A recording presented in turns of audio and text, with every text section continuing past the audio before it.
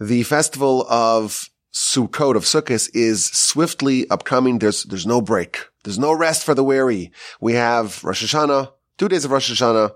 Then we have, of course, the days of repentance, and we have Yom Kippur, and 5 days later we have the festival of Sukkot, of Sukkos, which is a 7-day festival, but it's appendaged with, in the diaspora, it's 2 more days, Shmini Atzeres and Simchas Torah. Of course, our brethren in the land of Israel have only 1 day. They have 8 days in total. We have 9.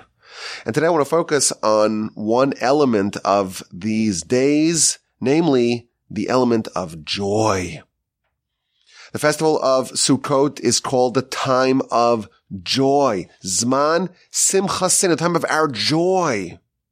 Now, the truth is, every festival has its moniker. Shavuos, that's the Zman Matan Torah Seinu, the time of the giving of the Torah. And that makes a lot of sense. On that day, we got the Torah. And therefore, if we're going to assign a moniker to the day, it's going to be the time that we got the Torah, that the Torah was given. Of course, Pesach, Passover, that marks the Exodus, when we were liberated. And therefore, it is quite appropriate for Pesach to be called Zman Cherusenu, the time of our liberation. And on Rosh Hashanah, well, we blow the shofar. It's a Yom Teruah, the day of the shofar blowing. And Yom Kippur literally means the Day of Atonement. So all these festivals have nicknames, have days, or have descriptions that are very much associated with the central theme of the festival. Sukkot, on Sukkos, it's called Zman Simchasin, the time of our joy. And it's not immediately evident to us what is the association between the festival, between Sukkos and joy and Simcha. Now, it is true that there is a mitzvah to be joyous on the festival. But that mitzvah applies not just to the festival of Sukkot, of Sukkos, but also to Shavuos, also to Pesach, to Passover.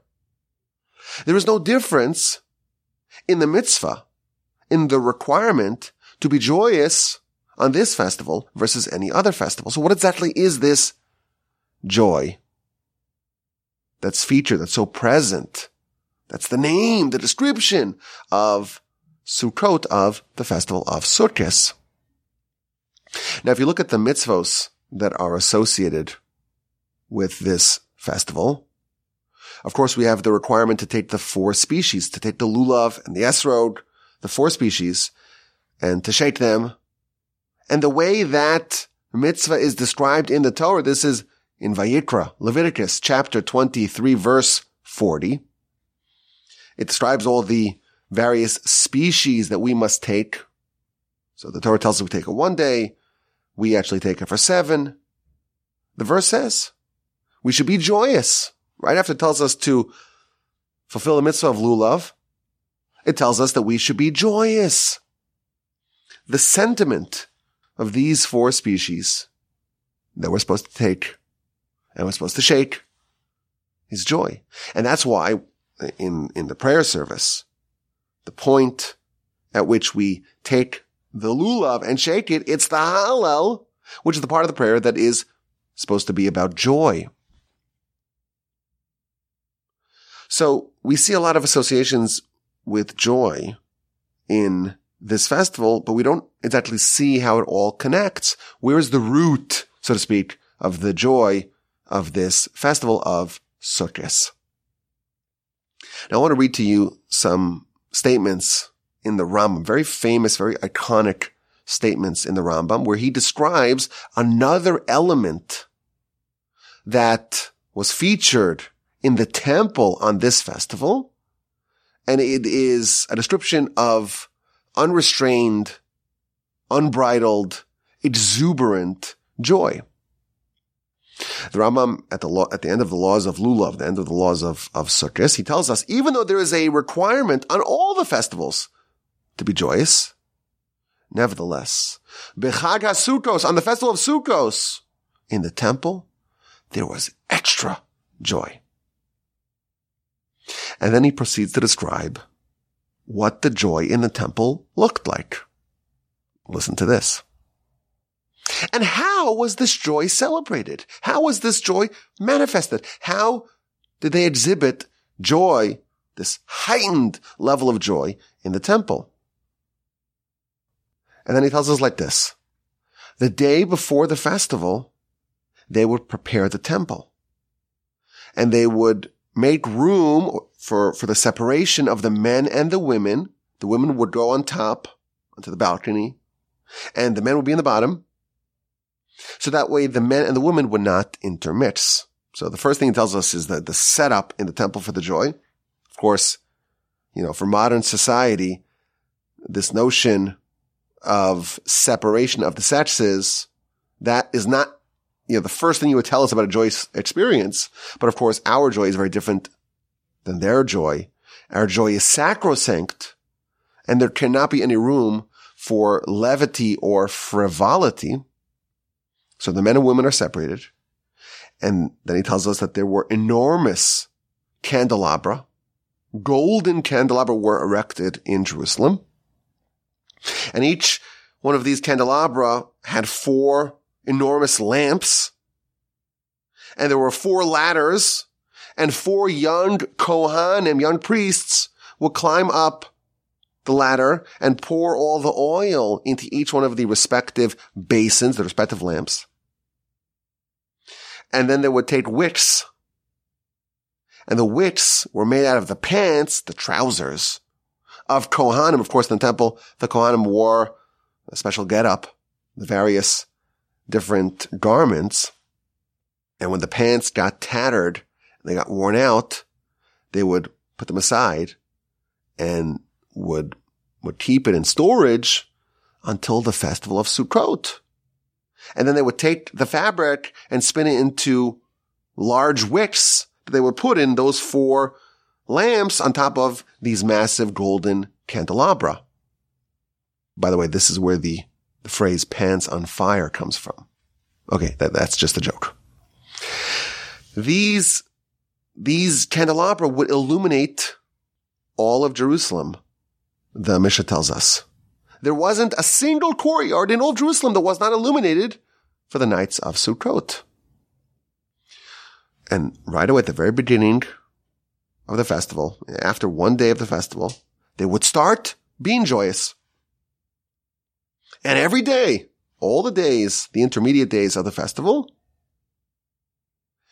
right after the afternoon sacrifice, so as it's approaching towards evening, they would be joyous the entire night until the morning. So he's just telling us that they were joyous, but what did they do? This is what they did.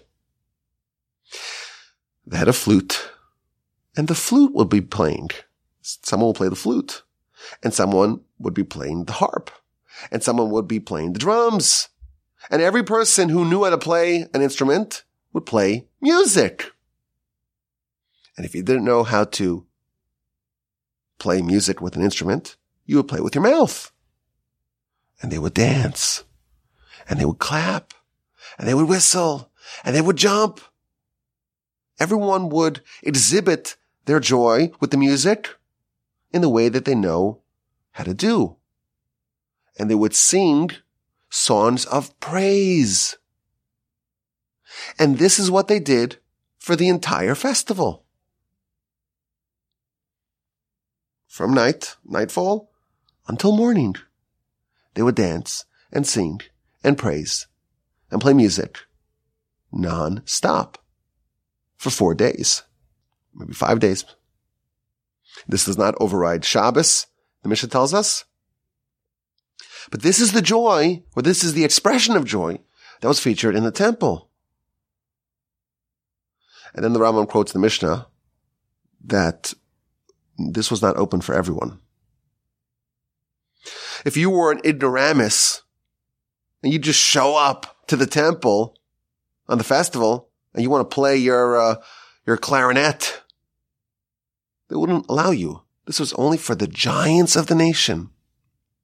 The greatest sages, the heads of the yeshiva, the members of the Sanhedrin, the pious ones, the elders, the people of deeds, the people that were substantial contributors towards the nation. They were the ones who were dancing, who were singing, who were playing in the temple during the festival of Sukkot. And everyone else, they would come to watch and to listen. Now the Talmud actually tells us the words of their song, or one of the songs. Some of them would sing like this. The ones who were righteous and pious and people of tremendous deeds, who were righteous from the beginning of their life to the end of their life, they would say, praiseworthy is our youth, because our youth is consistent with our older years, meaning they were righteous from the beginning until the present time. And those were the pristinely righteous and how they sang. And there was another group, and these were the people that were not pristinely righteous their whole life, but they were penitents. They had repented. And they would sing a different song, and they would sing, the words of their song were, praiseworthy is our older years, for that atoned for our younger years. And both of these cohorts, both groups, would say, praiseworthy is he who never sinned. But whoever did sin, return, repent, and you will be forgiven. The Talmud has other citations that were said. The declarations of Hillel the elder. He participated in this for a whole week. And the Talmud records what he would say. Imani kan hakol kan. If I am here, everything is here, which Rashi has his interpretation, other interpretations as to what exactly he meant. Rashi tells us he's referring to God. If God is in the temple, then everyone will come. Otherwise, if God removes himself from the temple, it's an empty shell. The Talmud offers some other things that Hillel would say. And there were other incredible experiences. It tells us of the feats and the acrobatic accomplishments of the Nasi, of the president of the nation, Rabban Shimon ben Gamliel. He knew how to juggle. And he would take 8 torches of fire and would juggle them in the air that none of them dropped and none of them touched, which is pretty impressive. The joke is that I sometimes feel, working here, that I'm juggling 8 torches. Okay, another joke. And then it tells us that he would bow in the temple. Of course, he bowed before God. And he was able to bow in a way that no one else could match. He would bow while balancing on his thumbs. Another incredible accomplishment, a feat of prowess. And this happened nonstop for the entire Sukkos. The entire intermediate days, that is. And the Mishnah testifies there was unparalleled joy in the temple. And if you never experienced this, you never saw real joy in your life. If you did not experience what's called Simchas Beis HaShoeva, the joy of the drawing, you never saw real joy in your life. And of course, everyone's wondering, wait a minute. If they're doing this the whole night, when they sleep, they must have slept the entire day, right? Right? No, the Talmud says no. The Talmud records what they would do. Talmud says that for the duration of the days, so it's 4 days, maybe 5 days, they never slept. The first hour of the day, well, that's when they brought the first sacrifice, the daily Tamid offering in the temple. And everyone participated in that. And then they went to pray. And then they went to witness the Musaf sacrifice. And then they prayed Musaf. And then they went to study. These are not the ignoramuses. These aren't the lay people. These are the sages. What do? They study. And they studied the whole day.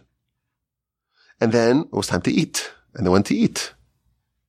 And then it was time to pray the afternoon prayer. And then it was time to go participate and witness the afternoon tamid sacrifice. And from then on, afterwards, they went to this celebration, Simchas Beis HaShoeva, the joy of the drawing. And they did that the whole night until they got to the morning, and they started the cycle again. And then Tal says, wait a minute, what about sleep? We have a tradition, you cannot go more than 3 days without sleep. And here we have 4 days, 5 days, at most, of no sleep. And the Talmud tells us, they didn't really sleep, but when they were dancing, sometimes they would kind of lean their head on the shoulder of the person next to them, and they would kind of doze off as they were dancing. This happened in the temple every single year. And this is this joy that the Rambam tells us, yes, there's a mitzvah to be joyous on all the festivals, but only on the festival of Sukkot did they have this incredible, exuberant celebration of joy, this convention of joy, this festival, quite literally, of joy for the duration of the intermediate days of Sukkot. And the Talmud tells us that this experience was life-changing. And the reason why it's called the celebration of the drawing, like you drawing something out of a well, it's because from this experience, they would draw Ruach HaKodesh, which is a level of prophecy. It's almost like there was prophecy there, but it was hidden. It was deep in the ground. And they would put down their pail and drop this lower level of prophecy. And everyone who participated in this emerged a changed person from then on out. And the Talmud tells us the prophet Jonah, of course, we know Jonah. We just read the story of Jonah on Yom Kippur. Jonah became a prophet. How did he become a prophet? When did it start? He went to the temple and he participated in the Simchas Beis HaShoeva, in this celebration, this joy of the drawing of the water and the drawing of the prophecy. And from then on, he became a prophet. Again, we're seeing a lot of joy and a very exuberant version of joy on this festival. And of course, today we don't have a temple and we don't have this experience of the juggling and the music and the singing and the dancing and the lights, the lamps, the whole night, and then starting again the day, a full day, a packed day. And then once the nighttime comes, you take a little nap. You doze off a little bit on your neighbor's shoulder. We don't even have the stamina to even think about that. What would that be? 8 hours, 10 hours of dancing and singing after not sleeping the whole day and then doing it again and again and again. Of course, it's distant for us. The whole concept is distant from us. But nevertheless, when we talk about this festival, it's still called Zman Simchasenu, the time of our joy. And we still have the mitzvah, of course, on all festivals, but especially on Sukkot. We have the mitzvah to be joyous. And the commentaries tell us, when the verse in Devarim, chapter 16, tells us on the festivals, and particularly on Sukkot, V'ha'isa ach samech, you should be exclusively joyous. The commentaries tell us this is not only a commandment to be joyous, it's a promise. If you are joyous, you will be exclusively joyous. If someone wants to be happy and joyous, the commentaries tell us, what is the secret to be joyous the whole year? If you're joyous on this festival, you will be joyous the entire year. And yes, even today, in every Jewish community, there is a mini version of the Simchas Beis HaShoeva. In Houston, we have one, it's an hour, it's 2 hours, dancing, singing, some food, some music. It's not the whole night, but it's not nothing. But this should be sufficient evidence for us to realize that joy is central to this festival. And it's not exactly clear where the joy comes from. Where does this joy stem from? What are the roots of the joy of these days? And I think if we understand, again, that this is the description, this is the moniker, the Sukkos, this festival, Zman Simchasenu, the time of our joy. It is to Sukkos what liberation is to Pesach, and what the receiving of the Torah is to Shavuos. It gets to the actual core of what the festival is all about. And it's not clear how exactly this festival is associated with joy. And I think there are a lot of ideas. And today, I will share with you 7 ideas. Why? Why 7? Because there are 7 days of the festival of Sukkot. And we figured, one idea per day that I think will enhance our festival. And of course, our joy, not just in the festival, but throughout the year.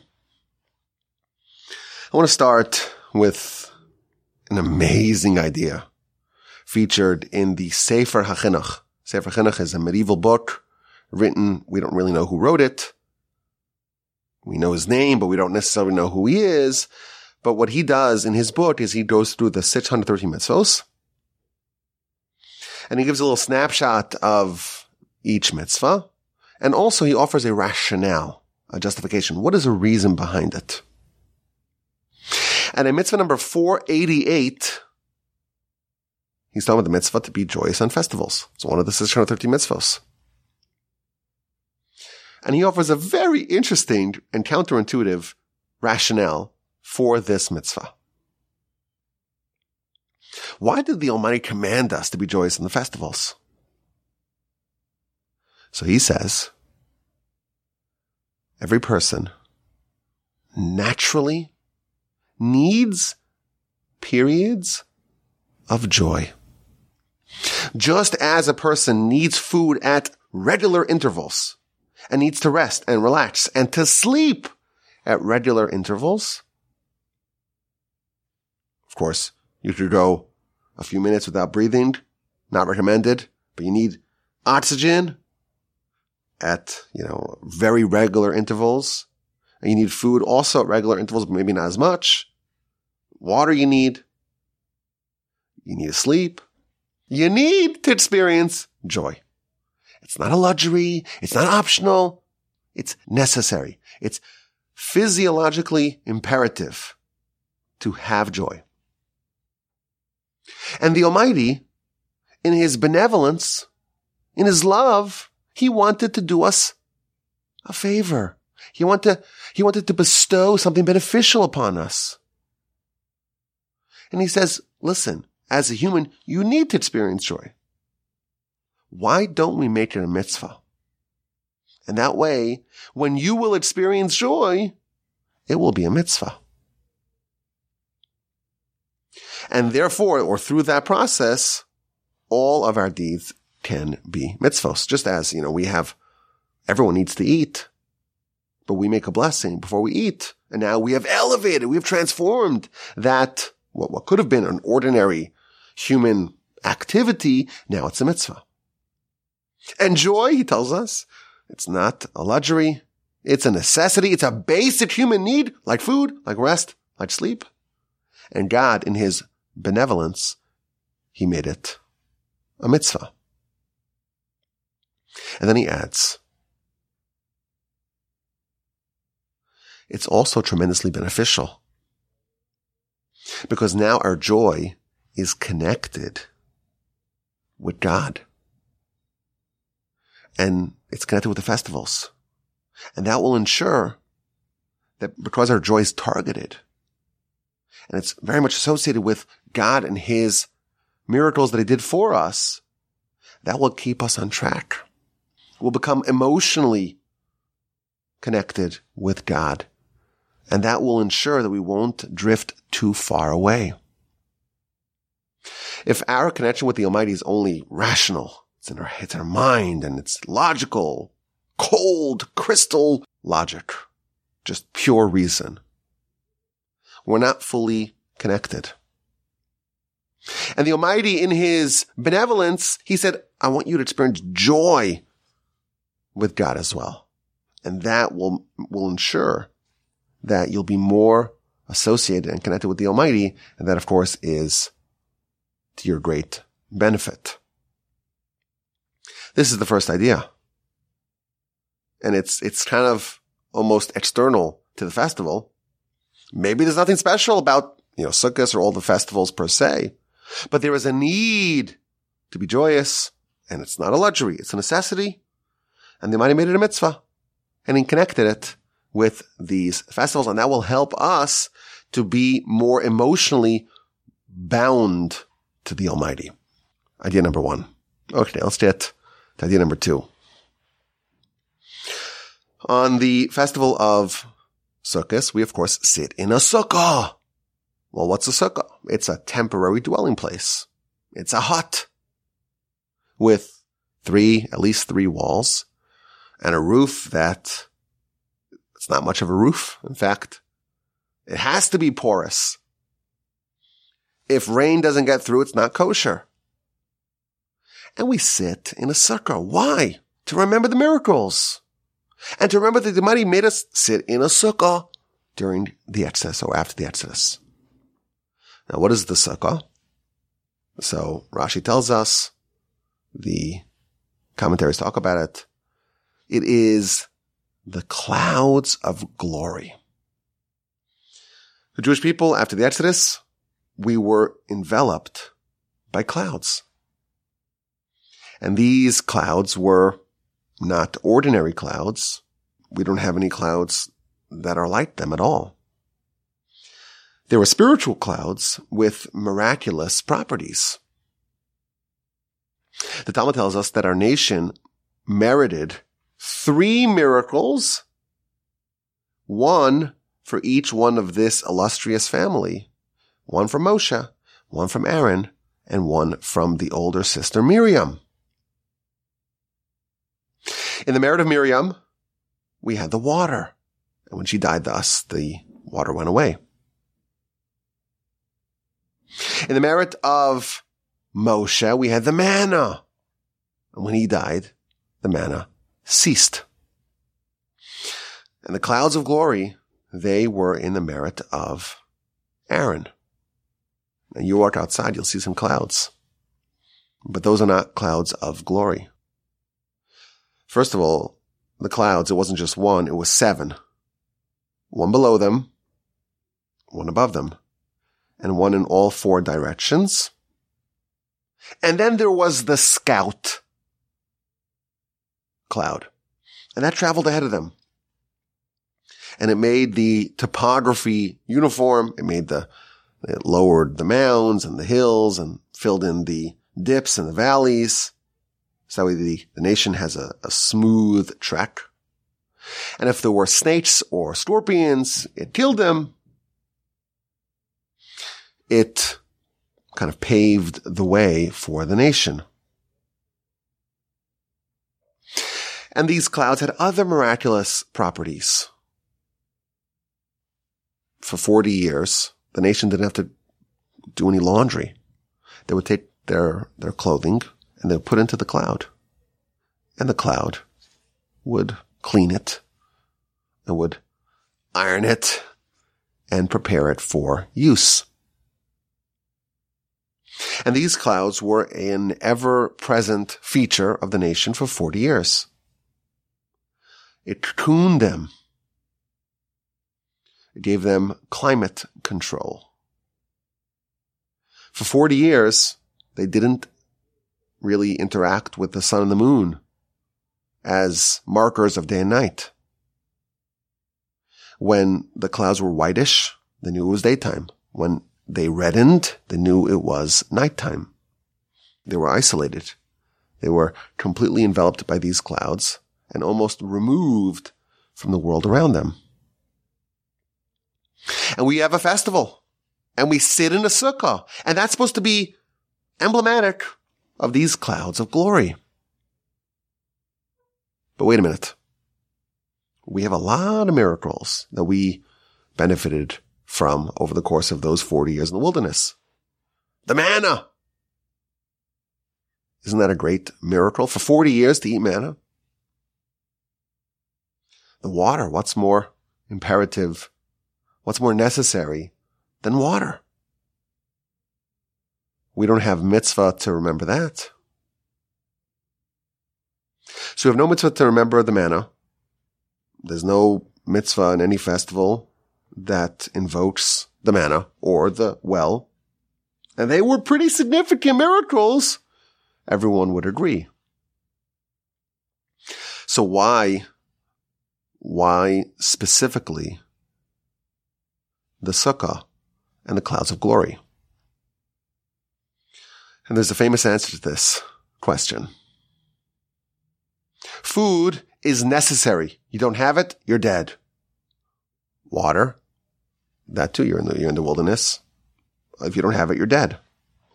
God, so to speak, was obligated to provide us food and water.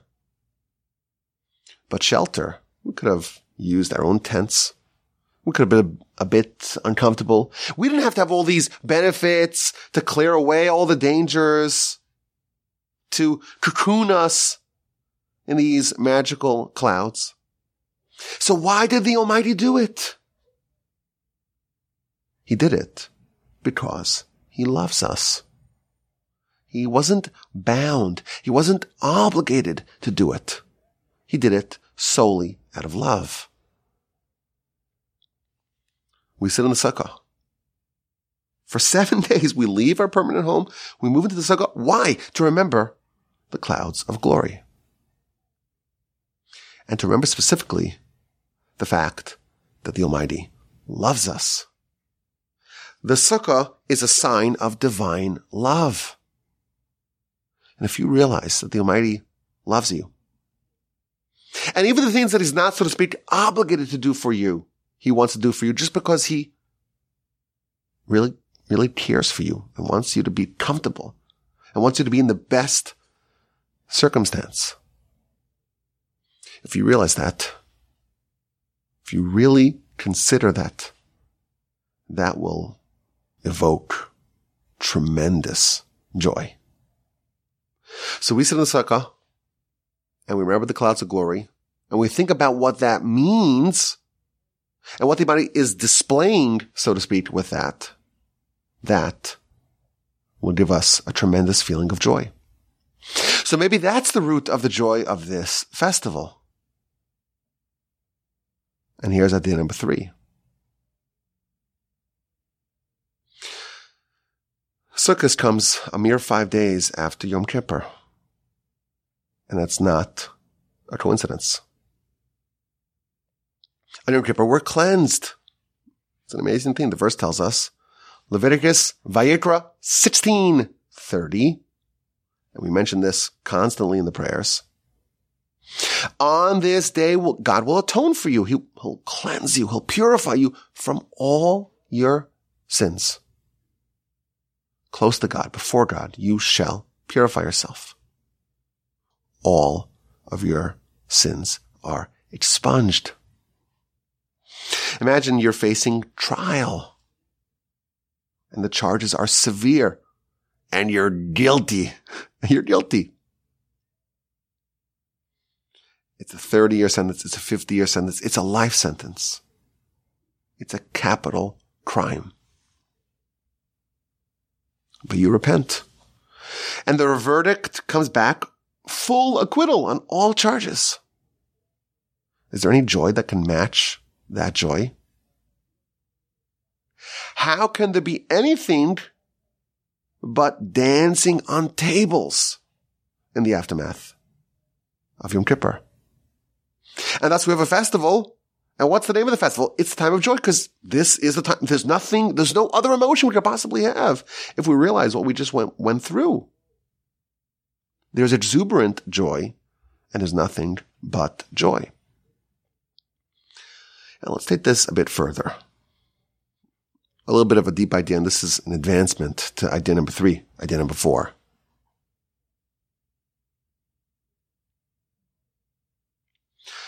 The sukkah corresponds to the clouds of glory. When did the clouds of glory begin? Well, the verse tells us it began with the Exodus. The Exodus does not happen in this time of the year. It happens Pesach time. There's no time of the year that's further away from the inception, from the commencement of the clouds of glory. So why do we mark the festival and the sitting in the sukkah and remembering the clouds of glory now? It's a very famous question, and it's a very famous answer, courtesy of the Gaon of Vilna. Indeed, the nation received the clouds of glory right after the Exodus. And when they went to Sinai, they had the clouds of glory. But then something happened. The nation sinned, golden calf, and those clouds of glory went away. They were rendered undeserving of the clouds of glory.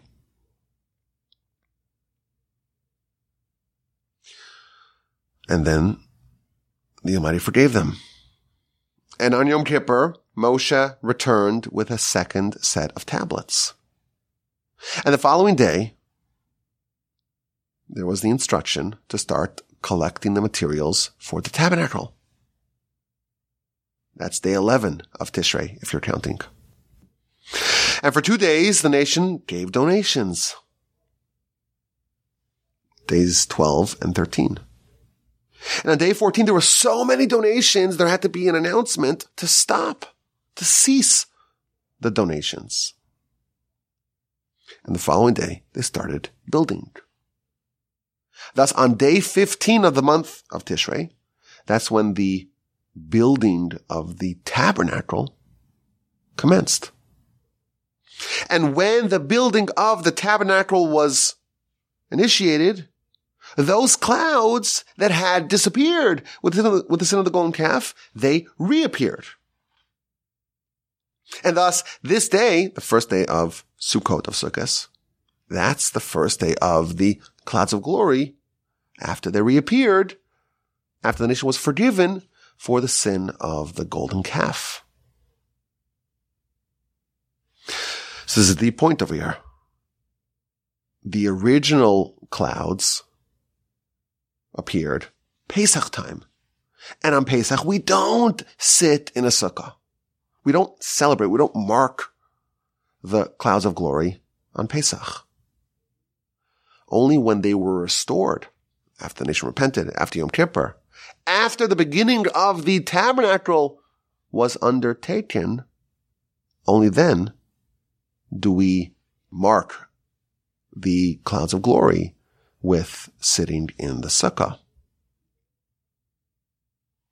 So, of course, this reinforces the concept that Yom Kippur is connected with Sukkot. Yom Kippur, we have the atonement. The nation's forgiven. And then we have this process of preparing for the building of the tabernacle, which brought back the clouds of glory, which is what we're sitting in our sukkah. And the clouds that we celebrate are not the initial clouds, but the clouds that we got back after we lost them. And there's a very deep point over here. The nation had clouds. We left Egypt and we had clouds. Unbelievable. And then we lost them. And then we get clouds back again. And now we celebrate. What is the difference between clouds 1.0 and clouds 2.0? The difference is the tabernacle.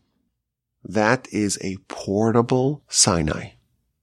The Jewish nation reached the absolute apex of the human experience with the Sinai revelation. At Sinai, the nation experiences prophecy. It's the highest level of achievement. But what happens 40 days later? They sin. What happened to the Sinai? What happened to that experience? What happened to the closeness that was forged at the mountain? They had this incredible prophetic epiphany of an experience, a theophany as it's called, and they still sinned. Yom Kippur, there's repentance, but there ain't no clouds. The clouds only come when the tabernacle is being built 5 days later. The tabernacle are a continuation of Sinai.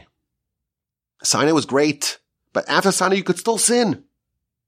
It's only if you take Sinai with you and you always have a permanent, so to speak, edifice, a permanent remembrance for that connection that you forged that Sinai. Only if you have that in a way that it accompanies you, it's always there. It's not just one experience. It's with you at all times. Only then do you have a guarantee against lapsing back into the sin of the golden calf. What is our guarantee? What is our assurance against golden calf 2.0? It's the tabernacle. It's the mini traveling Sinai that's accompanying us throughout our sojourns and journeys. That is what we're trying to experience here on Sukkot. The original Yom Kippur, we achieved repentance, but we're just back to where we started. There's the risk of once again falling off the mountaintop, so to speak. We had recidivism.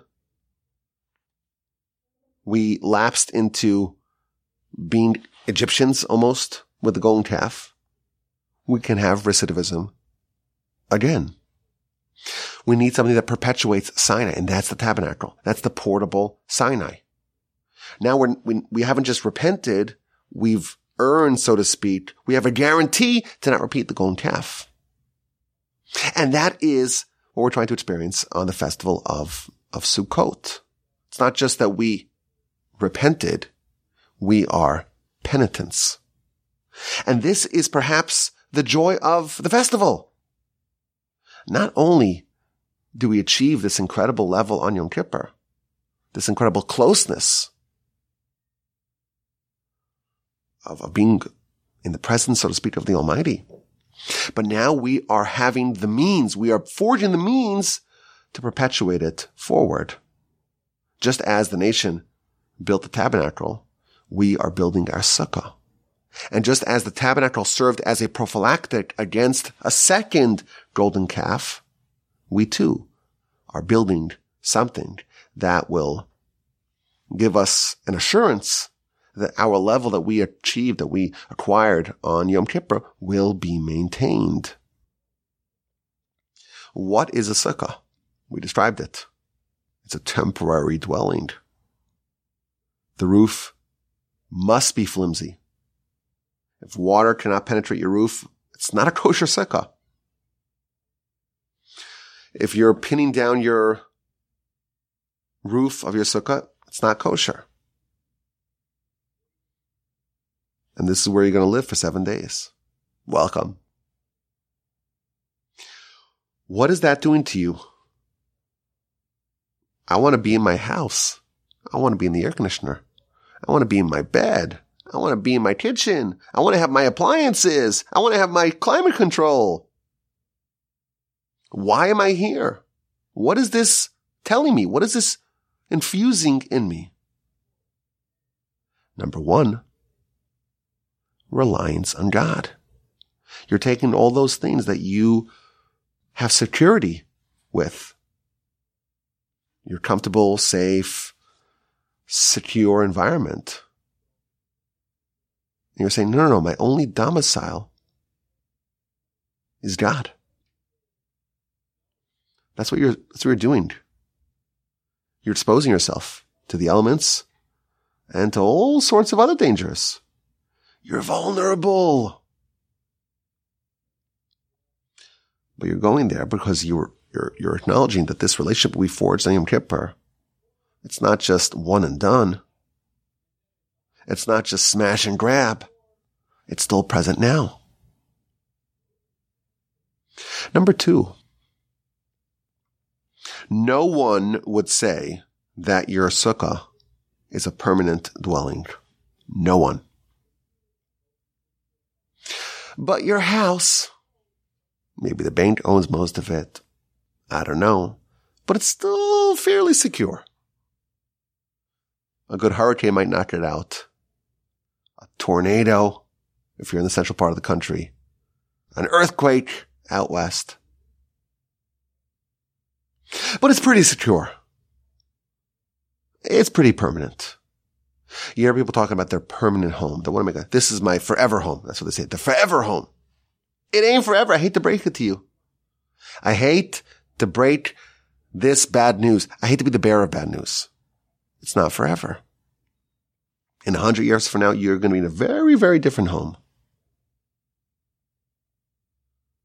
Did I say something that disturbed you? I apologize. Disturbing news incoming. Your forever home ain't forever. In 100 years from now, someone else will be living there. And you're going to be someplace else. Maybe 115 years, 150 years from now. Where will you be? That is very much up in the air. That question is very much up in the air. And your assurance that you'll be in a good place is your sukkah. The choices that you make are choices of favoring, so to speak, the sukkah or the house, the temporary world or the permanent world. When you move into the sukkah, you are acknowledging that this is not forever. This is definitely not my forever home. And you spend 7 days there, and the objective of that is to remember, even when you move into your more permanent home, it's also not a forever home. And you try to integrate into your behavior choices and deeds that are going to prioritize not your temporary home, but your actual forever home, your actual permanent home. And we have names for those kinds of choices. The definition of a mitzvah is a choice to favor your actual permanent life. And a choice that favors your temporary life to the detriment of your permanent life, we call that a sin. On Yom Kippur, we achieved a very high level of closeness with the Almighty. Now it's time to maintain that. And how do we do that? By expressing, by exhibiting, by manifesting our reliance on God. To remember that we're vulnerable, we're exposed to the elements, but we have God. And to reinforce the notion that nothing on this planet is our permanent home. And we spend 7 days like that.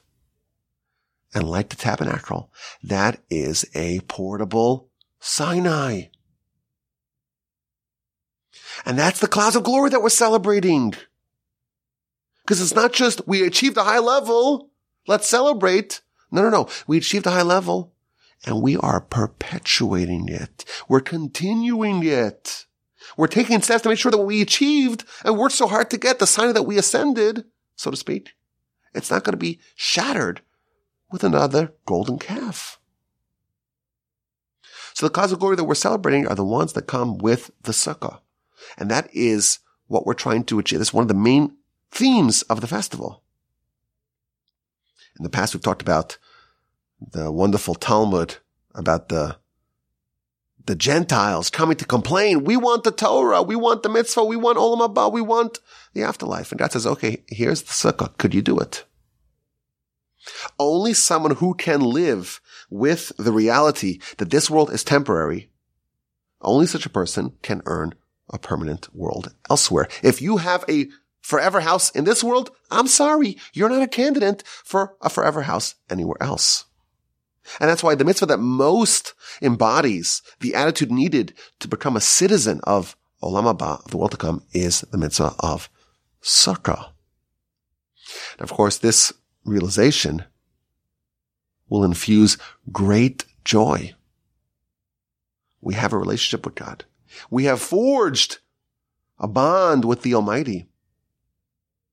But we also have the means to ensure that this relationship will continue. And we also remember in the back of our heads, actually, we do have a permanent forever house. And that's way better than what we have here. And that, of course, brings us joy. What depresses us? The notion that we're temporary. The notion that we're just here to amass experiences and pleasures and indulgences, and that this is all there is. Come on! They might have created everything and all the cosmos and such a rich thing called a human. All for this? Really? Really? This is what it's all? Of course not. This is the corridor. This is the antechamber. And this is nothing. Your permanence here it's just the sukkah. It's not permanent at all, I assure you. And there's another idea. And we will recap all the ideas so you can keep track of all 7. At the celebration of the Simchas Beis HaShoeva, the joy of the drawing of the water, the drawing of the prophecy, everyone would highlight their unique standing. Those who were forever righteous, the pristinely righteous from their youth, they would say, praiseworthy is our youth. We're not embarrassed of it now. And the Baalei Tshuva, the penitents, they would say, praiseworthy is our current time, because we have rectified, we have atoned for a more troubled youth. And then they sang together. Ashrei mi shelo chata, praiseworthy is he who has never sinned. But whoever did sin, return, repent, and you will be forgiven. It's been a couple of days since Yom Kippur. And everyone can look back and reflect on what a gift the Almighty has given us. The celebration, or at least part of it, at this whole week-long festivities, they're celebrating the concept of repentance. No matter what, you can still make something of yourself. Return, repent, and you will be forgiven.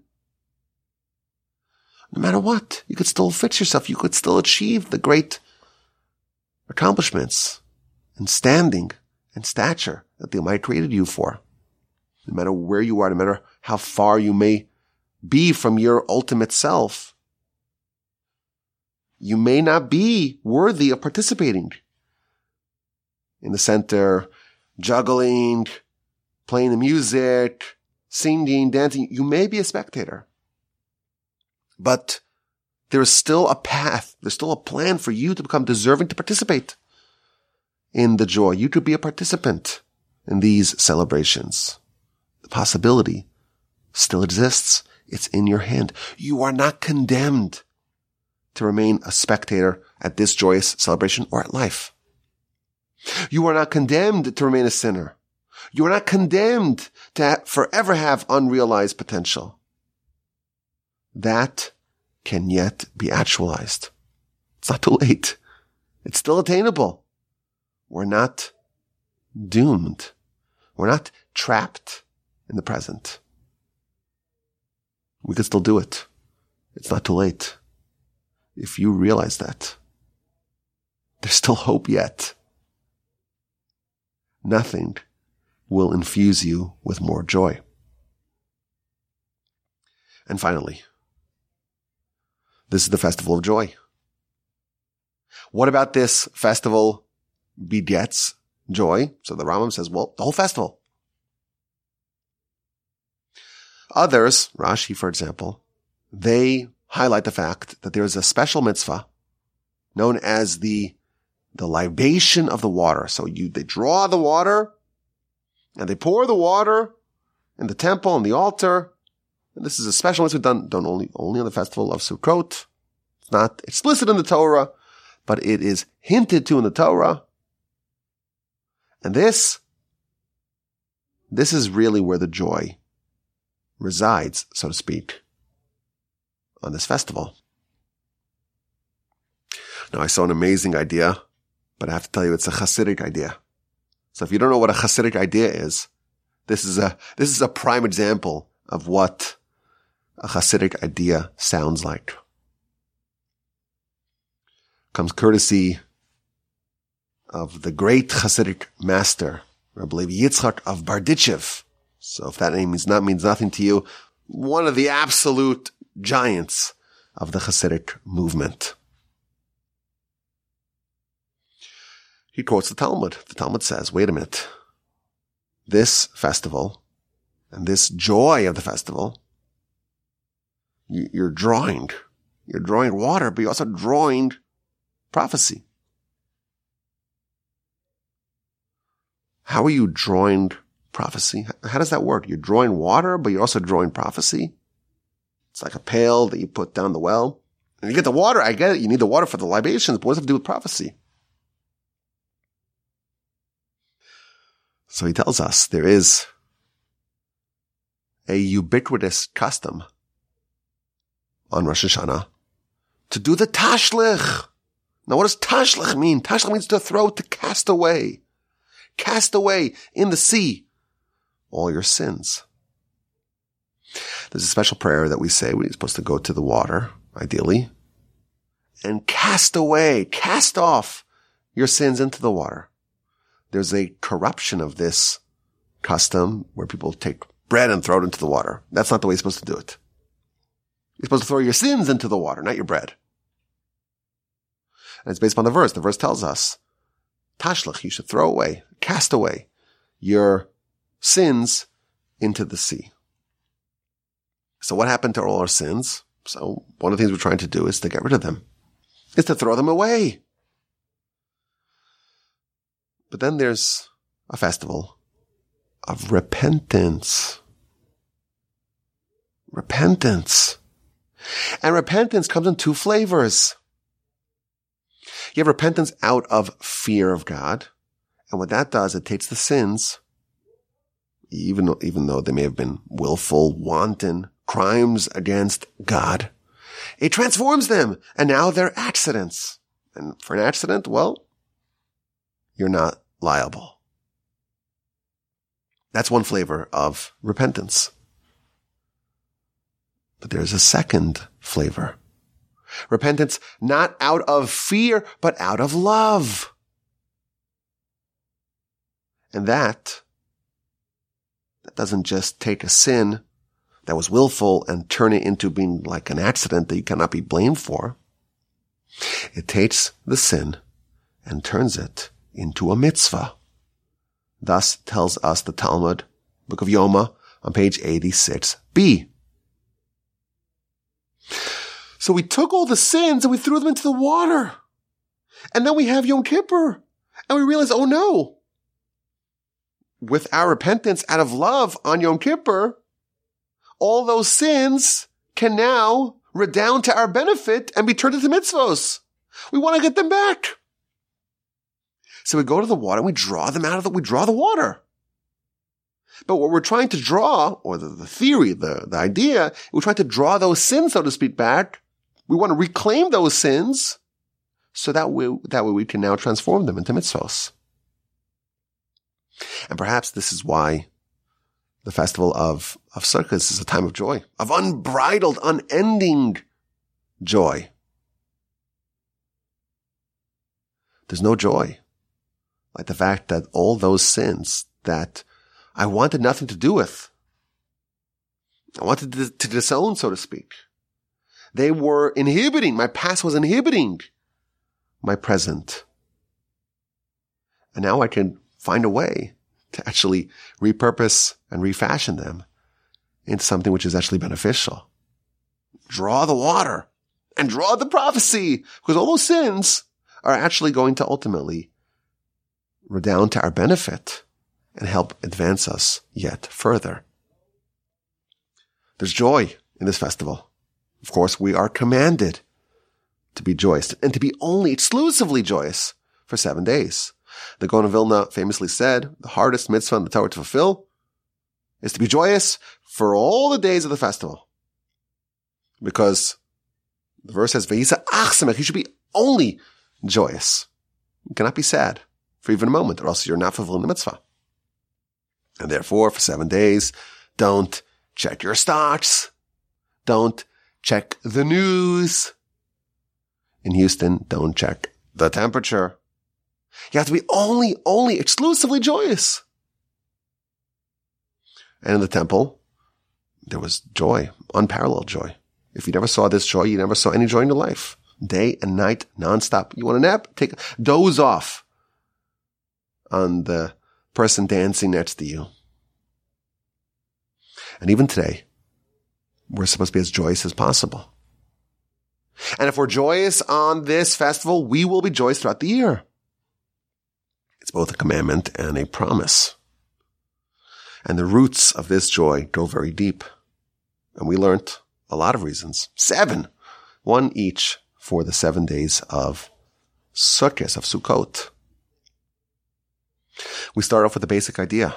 And the basic idea is that joy is a basic need. There is a need for periodic joy. It's not a luxury. It's a necessity. And the Almighty, in His benevolence, gave us a mitzvah for something that we would regardless need. And that is something to celebrate. We could celebrate the fact that even those things that we would do anyhow can be a mitzvah that will give us eternal life and vitality. Idea number 2 is that the sukkah corresponds to the clouds of glory, and that was extra. That was unnecessary. The manna we needed, the water we needed, and therefore we don't celebrate that.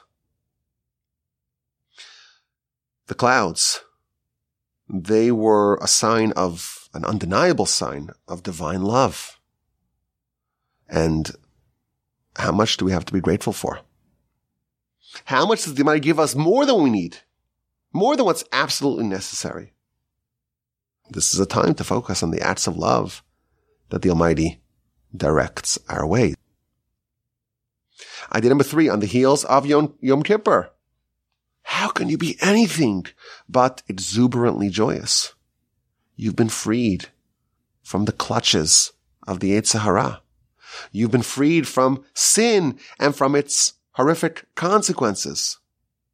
When you realize how lucky, how fortunate you are, nothing but joy emerges. Idea number 4. The clouds of glory, they symbolize closeness after the sin. The tabernacle, that's a perpetuation of Sinai. And Sukkot is the rendering permanent of what we accomplished on Yom Kippur. We're taking the closeness that we achieved on Yom Kippur and we are perpetuating it. We're doing that a la the tabernacle. Not only do we have forgiveness, not only do we have closeness, but we have almost an insurance plan that it will remain as such. Idea number 5, the sukkah. It's a tabernacle, Sinai-like edifice. It is a place where you have nothing else to rely upon besides for God. It reminds us of our temporality. It reminds us that our true forever home is not here. And that is something to celebrate.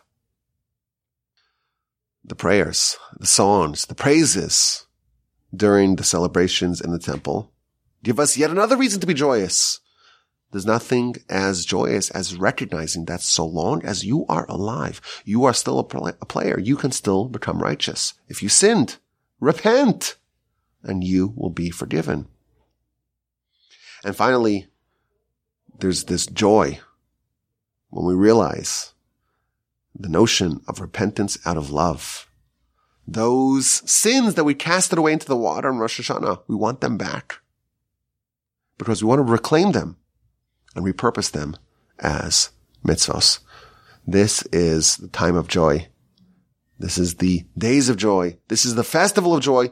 May we all merit to experience the joy on the festival of Sukkot, of Sukkos. And of course, may we all merit to witness, please God, in our days, the unparalleled joy of this festival in the temple. May it be speedily rebuilt. Of course, my email address is rabbiwolbe@gmail.com. I want to hear your questions, your comments, and of course, your very valuable and very appreciated feedback.